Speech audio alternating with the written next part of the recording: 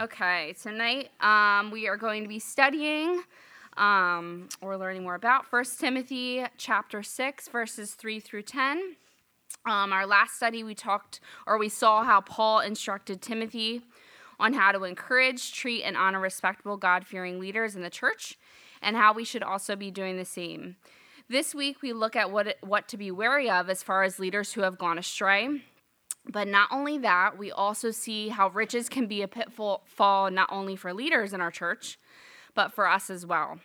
We're capable of having the proper perspective of money when our full contentment is in the Lord. I'm going to go through our verses, and I'll read through them, and then I'll pray, and we'll get started. Okay. So 1 Timothy chapter 6, verses 3 through 10. If anyone teaches otherwise and does not agree to the sound instruction of our Lord Jesus Christ and to godly teaching, they are conceited and understand nothing. They have an unhealthy interest in controversies and quarrels about words that result in envy, strife, and malicious talk, evil suspicions, and constant friction between people of a corrupt mind, who have been robbed of the truth and who think that godliness is a means of financial gain. But godliness with contentment is great gain, for we brought nothing into the world, and we will take nothing out of it. But if we have food and clothing, we will be content with that. Those who want to get rich fall into temptation and a trap and into many foolish and harmful desires that plunge people into ruin and destruction. For the love of money is a root of all kinds of evil. Some people, eager for money, have wandered from the faith and pierced themselves with many griefs. Father, we come before you, Lord, and this is one of those passages in the Bible that might be a really hard pill to swallow, God. But it's your truth, Lord, and it's your light, Lord, and we can truly find contentment in you, Lord, full contentment in you, God. So just help to show us that tonight, Lord.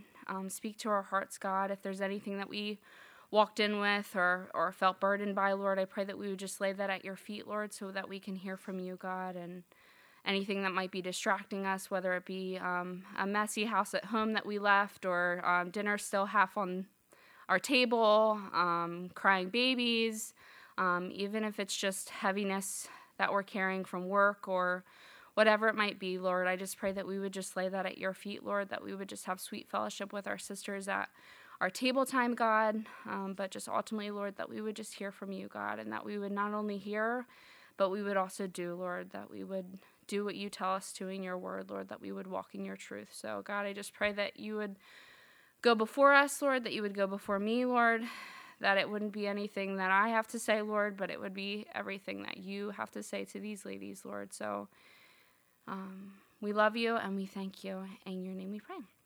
Amen. All right, let me get this started.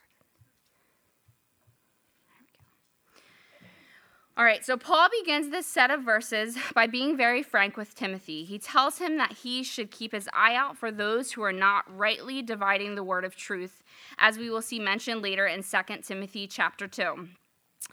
Their intentions are not aligned with God's heart for shepherding the flock, rather themselves. As it again says in verses 3 through 5, if anyone teaches otherwise and does not agree to the sound doctrine or the sound instruction of our Lord Jesus Christ and to godly teaching, they are conceited and understand nothing.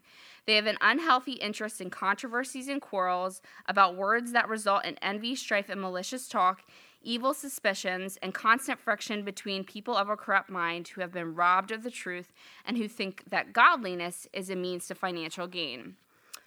First, Paul states that they will have, those that are shepherding the flock, will not agree to sound instruction and godly teaching. 2 John 1:9 says, beware of anyone who goes on ahead and does not abide in the teaching of Christ, for they do not have God.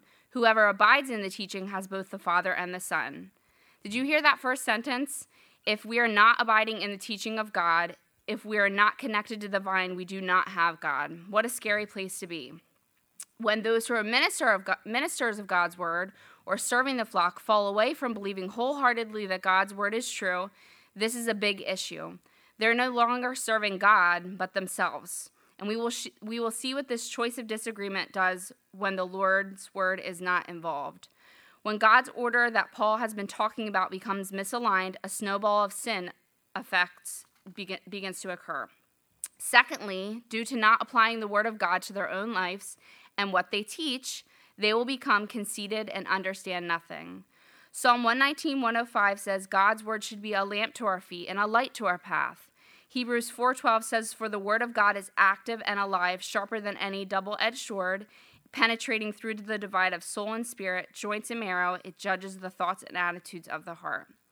Because of this ignorance to sound doctrine and godly teaching, paths become darkened, and the light of Christ's word can't penetrate through the mess of their own feelings and the path that they are taking. We can guard ourselves against the same pitfall if we're obedient to reading the word of God and in agreement with his sound doctrine. We must in humility recognize that daily we also need to be washed by the word of God. Colossians 3:12 shares that, therefore, as God's chosen people, holy and dearly loved, clothe yourselves with compassion, kindness, humility, gentleness, and patience. We're to be the direct opposite of conceited. We must focus on clothing ourselves in these attributes: compassion, kindness, humility, gentleness, and patience.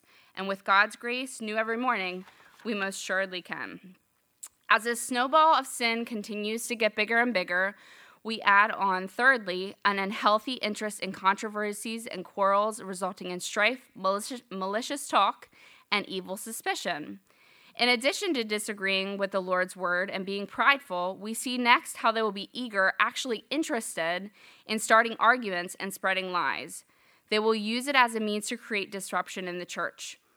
Those who misuse God's word may be expert debaters on their current doctrinal hobby horse, but their desire to constantly debate with some aspect of doctrine shows their unwillingness to humbly receive the truth. Beware if this sounds like somebody you listen to on the radio, or maybe it's a podcast, but also, are we in the same boat? So unwilling to humbly receive some truth that God wants us to hear, so stuck on a certain idea or belief that we might have, that we're being ignorant to what God actually wants us to do or wants us to be. 2 Timothy 2:23-25 says, have nothing to do with foolish or ignorant controversies. You know that these breed quarrels, and the Lord's servant must not be quarrelsome, but kind to everyone, able to teach, patiently enduring evil, correcting his opponents with gentleness. God may perhaps grant them repentance leading to a knowledge of the truth. In Proverbs chapter 20, verse 3 says, it's an honor for a man to keep aloof from strife, but a fool will be quarreling. The snowball just continues to get larger at this point. Fourthly, we see that this kind of heart results in there being constant friction. When disagreement is present, friction can occur. Constant friction within a body of believers is a means for destruction, division, and even demolition.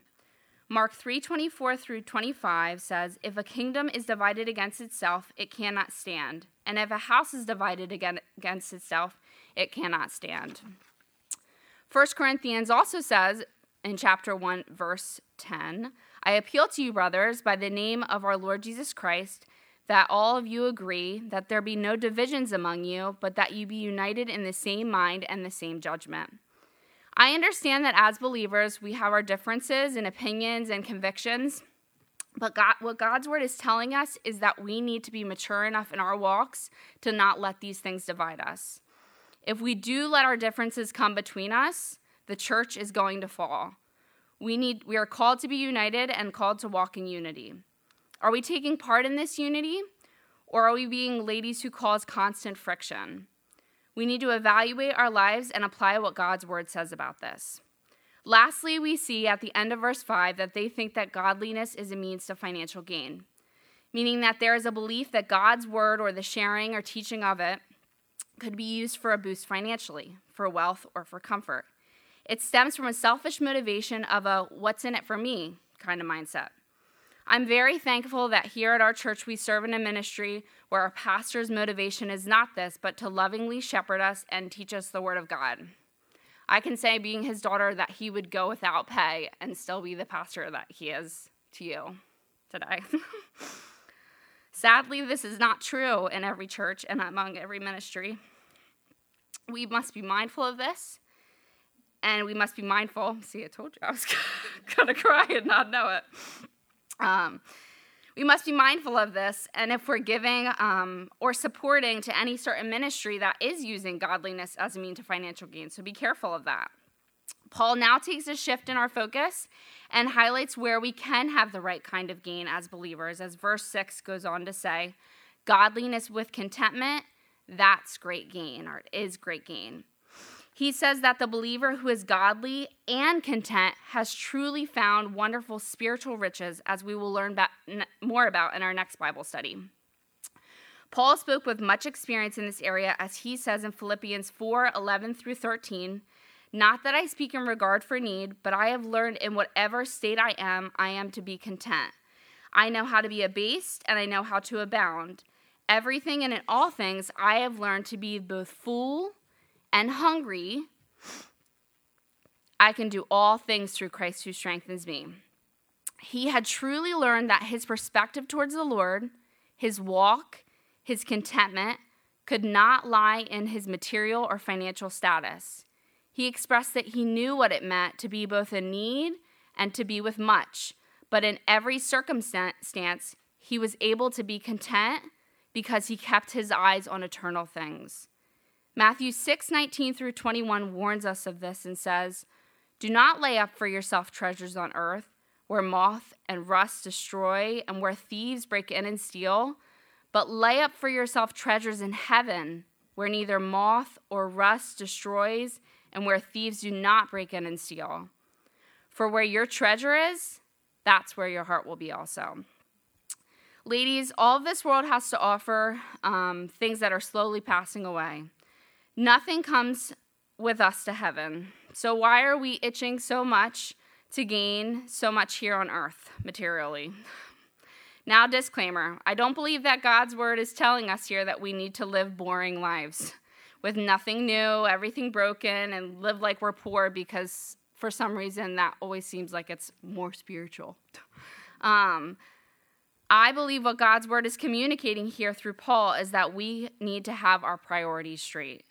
And we must be careful that we're not allowing our state of contentment to be based off of our material state here on earth, whether it be that we have much or that you have little. How quickly can we be guilty of this? Our state of contentment being reliant on our material state or status. Oh, I would just be happy if I had fill in the blank. If my situation was fill in the blank. Socrates says, he who is content with what he has, he who is not content with what he has will not be content with what he wants either. For example, if only my kitchen were updated, if I didn't work at this job, if my house wasn't in this location, if I only had a husband, if I had a house instead of my apartment, if I had her closet and not mine, if I had that car or this car, the list could go on and on and on and on. Have you ever heard the saying, someone dreams of the life that you have? That should keep you very, very, very, very thankful. Someone somewhere is looking at your life right now and sees it as extremely blessed.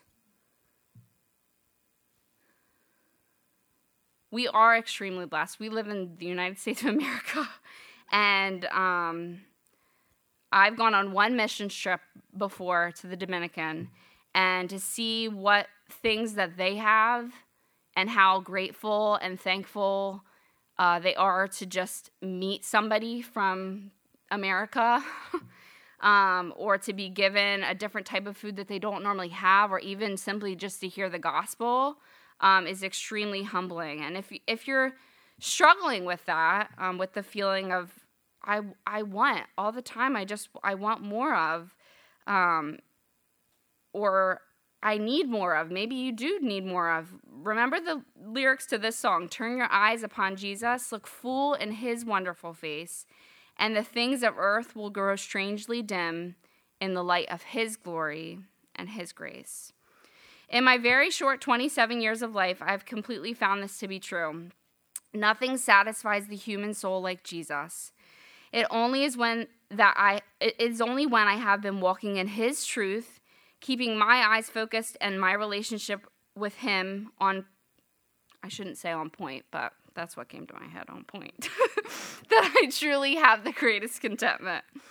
It's not when everything is perfect that I'm the most content. And it's so easy as women, especially in the varying seasons that we're all in, and with the hormones that we all have, to have wavering contentment. Contentment that varies based on the situation of life that we're in. C.S. Lewis says, "We ought surely to be thankful with such things we have, for he who has God has more than all the world." So how can we sustain this type of contentment? Number one, I found out, that realizing that God is all that we have or ever need, as it says in 2 Peter 1:3, that by his divine power, God has given us everything we need to live a godly life. We have received all of this by coming to know him, the one who called us to himself by means of his marvelous glory and excellence. And then in Philippians 4:19, that my God shall supply all my needs according to his riches and glory. Number two, you can maintain a thankful heart. I don't know if you remember in the last study, I brought up that little book that my friend gave me, and how sometimes I will sit down and I'll list out all the things that I'm thankful for.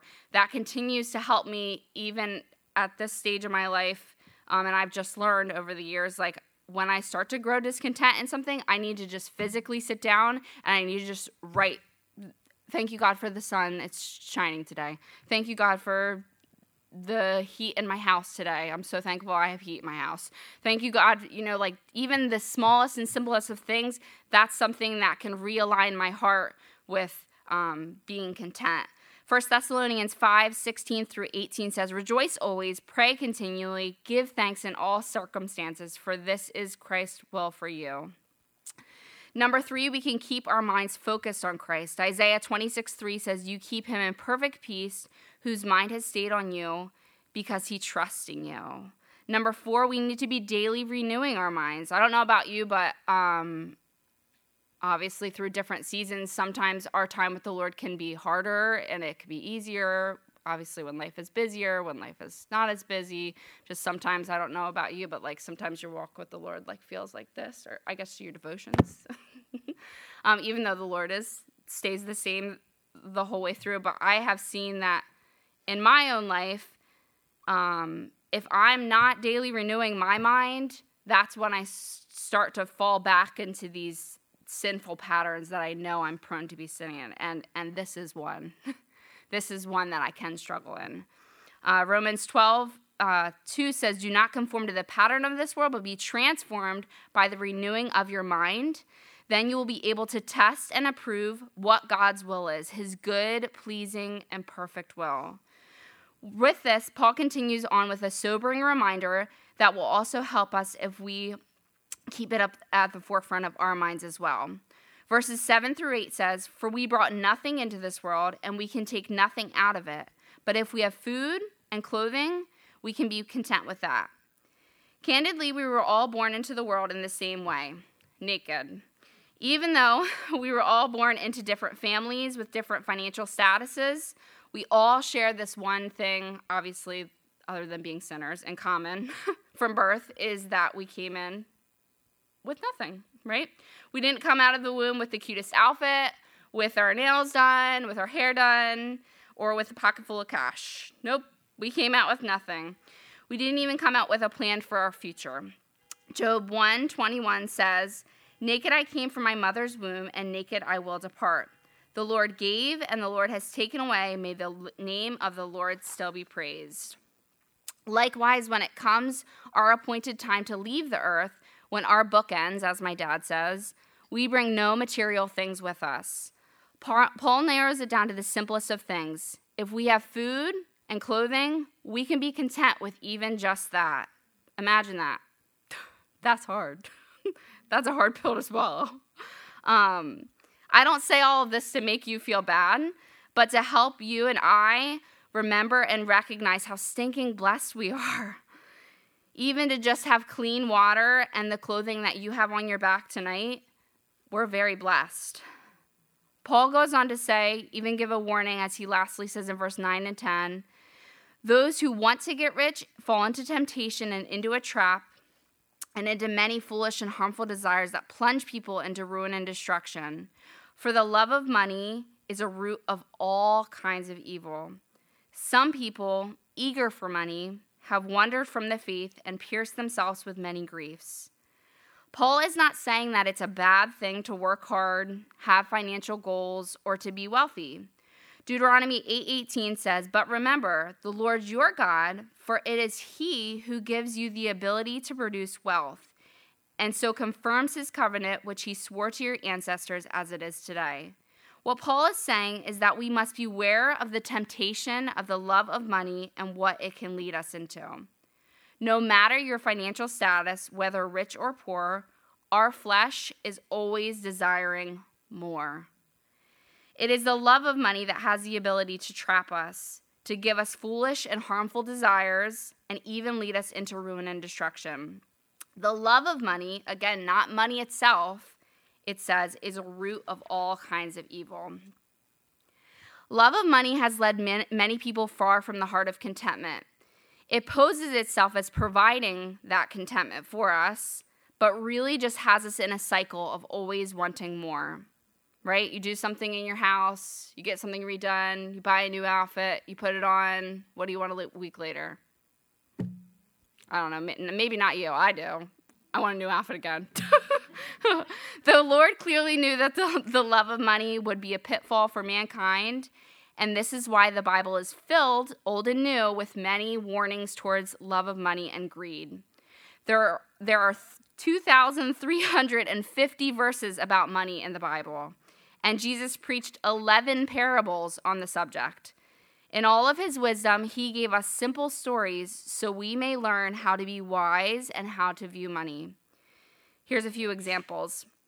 Matthew 6:24 says, "No one can serve two masters. Either you'll hate one and love the other, or you'll be devoted to one and despise the other.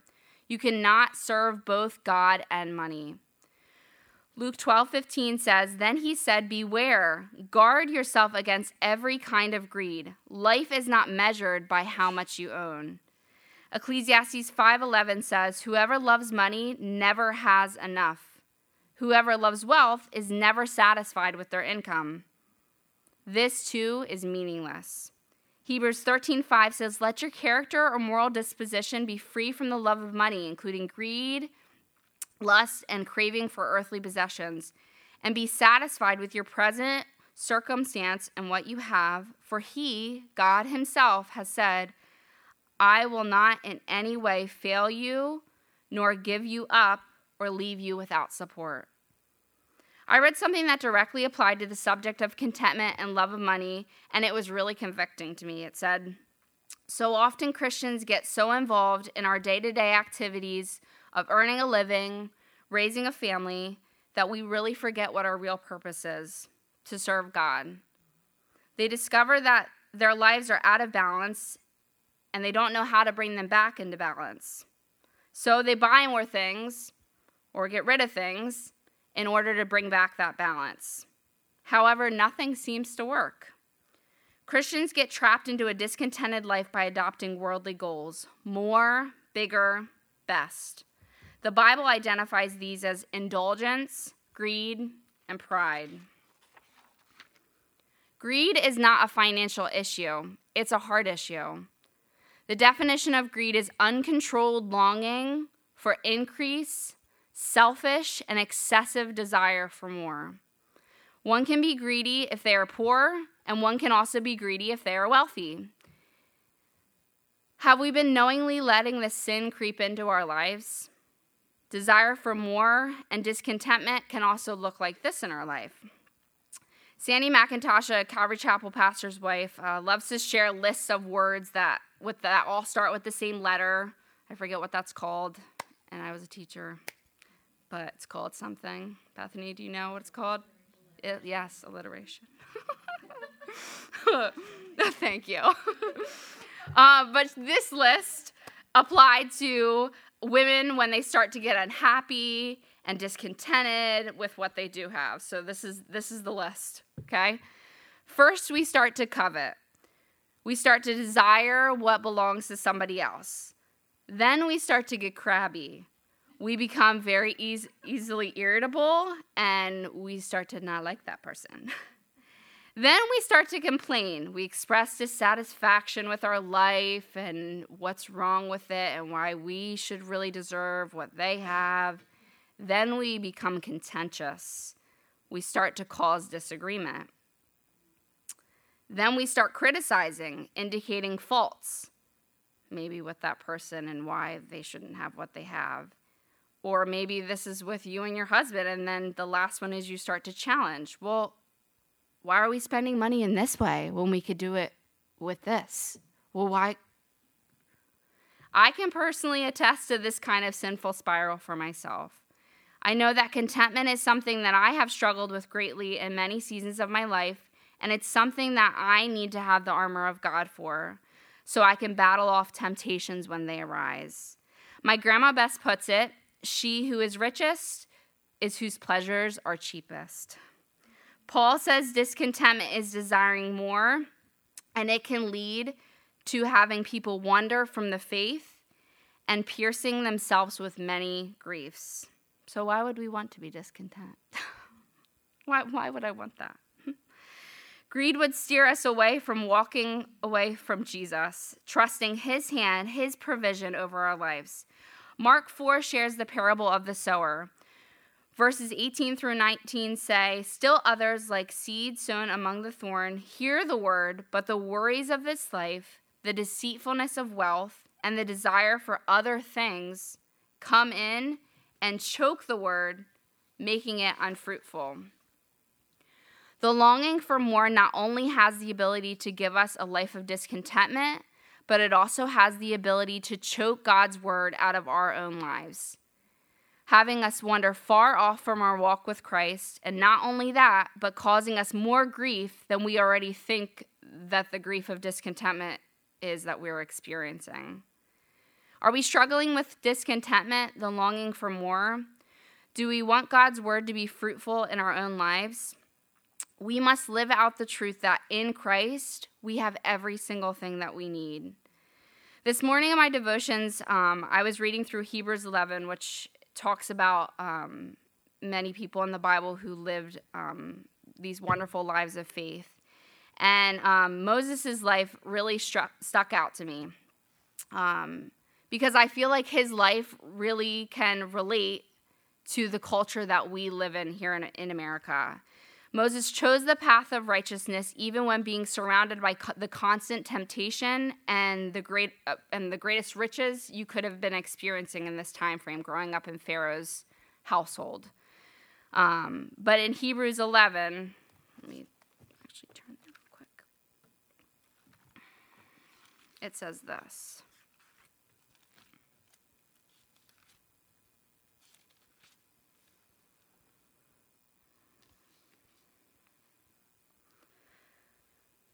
But by faith, Moses, when he became aged, Hebrews 11:24, refused to be called the son of Pharaoh's daughter, choosing rather to suffer affliction with the people of God than to enjoy the passing pleasures of sin, esteeming the reproach of Christ greater than all the riches and the treasures in Egypt, for he looked to the reward.